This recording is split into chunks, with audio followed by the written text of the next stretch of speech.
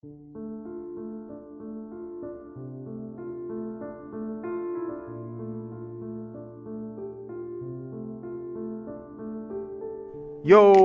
how's it going, everyone? Thank you for tuning in to another podcast that I like to call Hypebeast Sneakerhead. And I am learning quite a bit. As you may have heard on my first podcast, I challenged myself to flip my first pair of shoes that I copped. And, I didn't do too well. Why? Because I never flipped it. I ended up keeping the pair. And I ended up copying 2 other pairs as well. I ended up getting the actually 4. So the first ones that I got were the Equality Air Jordan 1s, and the second pair I copped was the Jordan Why Nots 0.2, the Black History Month edition. And the third pair, which I ended up getting 2, were the Nike Adapt BB, the Earl BB self-lacing shoes, which is pretty damn awesome. I ended up copying 9.5 and a 10.5. And then the last pair I copped was the Defiant, the Couture version of the Air Jordan 1s. That pretty controversial, people not liking the fact that the leather material creases, but people, it is leather. Come on. At any rate, so thank you for joining me again. My name's Adrian. Friends call me Age, and I'd like to talk about StockX. StockX. So in my journey to learn sneakerhead community, Hypebeast community, there are, how should I call? There are apps, or there are businesses that you can use. And I'm speaking to people who do not know this, who are learning just as I am. So there are quite a few sites, quite a few places that you would mail it to the business. Or in StockX case, when someone purchases the item that you are selling, you have to ship it to StockX. StockX verifies that it's legit, that they're authentic. And then once they pass their process of legitimacy, then it's shipped to the customer that purchased your item. Then once they receive it, they either accept it or deny it, then you get your money. And StockX, from what I know, has tiers. So they do take out a large chunk in the beginning, like 9.5%. And it starts, the more you sell, the less percentage they take from you. And from what I heard, you get your money back a lot faster. That is StockX. There's also GOAT, which pretty much takes a percentage as well of your sales. There are quite a few. There's Flight Club, there's Round 2. But StockX, just for sheer volume, has the highest rate of issues, I would say. And when I say highest rate, the percentage is really low.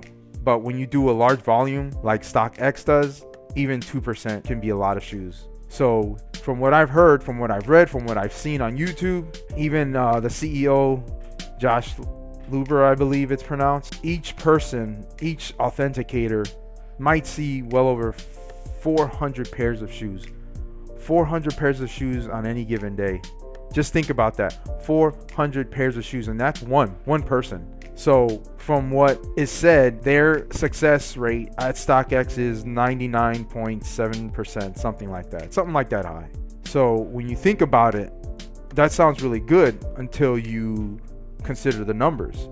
So let's say 3%, not even 3%, excuse me, 0.3%, right? It would have to be.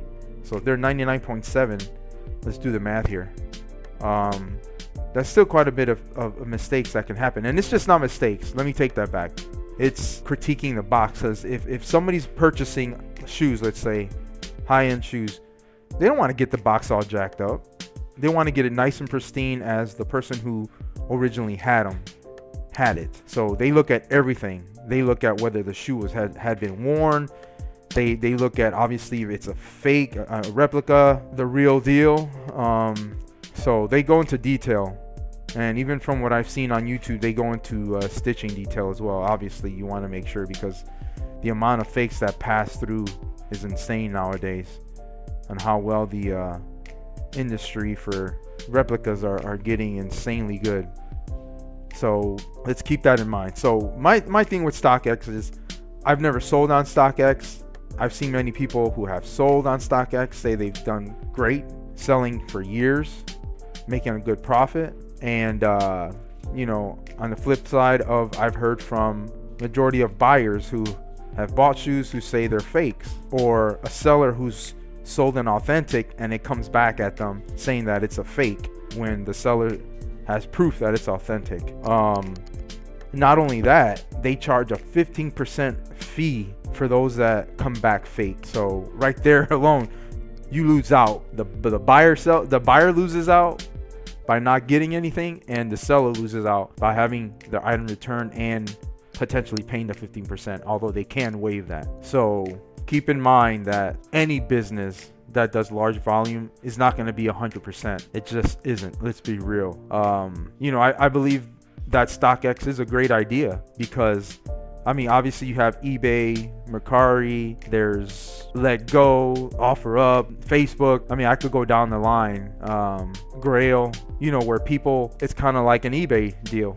You're selling the product, but you're taking a big chance that that product is going to be fake.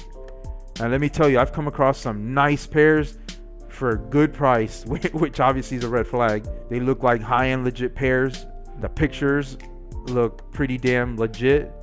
But again, if you don't have that product in your hand, or if you're not someone that knows how to spot a fake, then you're running that risk of losing out a couple $100, if not even more. Yeah, and that sucks. So I guess if I had the potential, if I wanted to sell, I probably would sell through StockX. I have all the receipts and whatnot. Anyone can fake a StockX RFID chip reader that they put on these shoes once they verify that they're authentic. I've seen many of fakes on eBay. So yeah, that's another big issue. I'm learning a lot. I really am learning a lot. I'm one of those that like to hold things, kind of like fine wine, and see what happens. Yes, I have seen shoes go way undervalued, and that's the chance you take, right? So thanks again, guys, for joining me with this quick rant, this quick talk, and I welcome any feedback. Thank you once again. Peace.